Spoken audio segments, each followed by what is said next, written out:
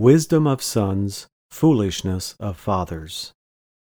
The Bible says in 1 Corinthians 1 verse 25, "Because the foolishness of God is wiser than men, and the weakness of God is stronger than men."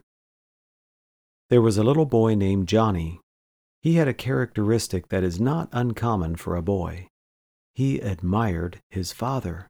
In fact, Johnny thought his father was the best man anywhere.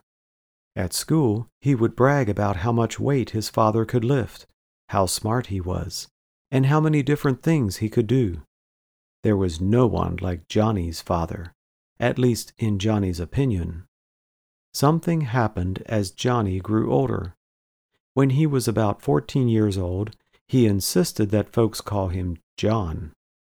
Something else happened that was more significant.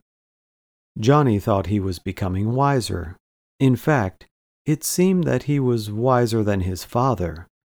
If he had told you exactly what he was thinking, he would have said that his father had become a little ignorant.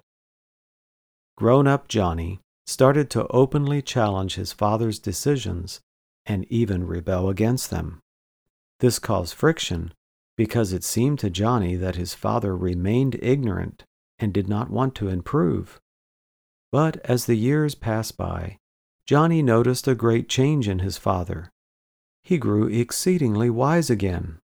In fact, it seemed to Johnny that his father's foolish moments were even wiser than his own wiser moments. Suddenly, Johnny understood who had really changed. It was Johnny himself. So it is with us and our Heavenly Father. Our innocent love for Him turns into outright rebellion if we grow wise in our own eyes. We must continue growing until we understand that the Father's foolishness is wiser than our greatest wisdom.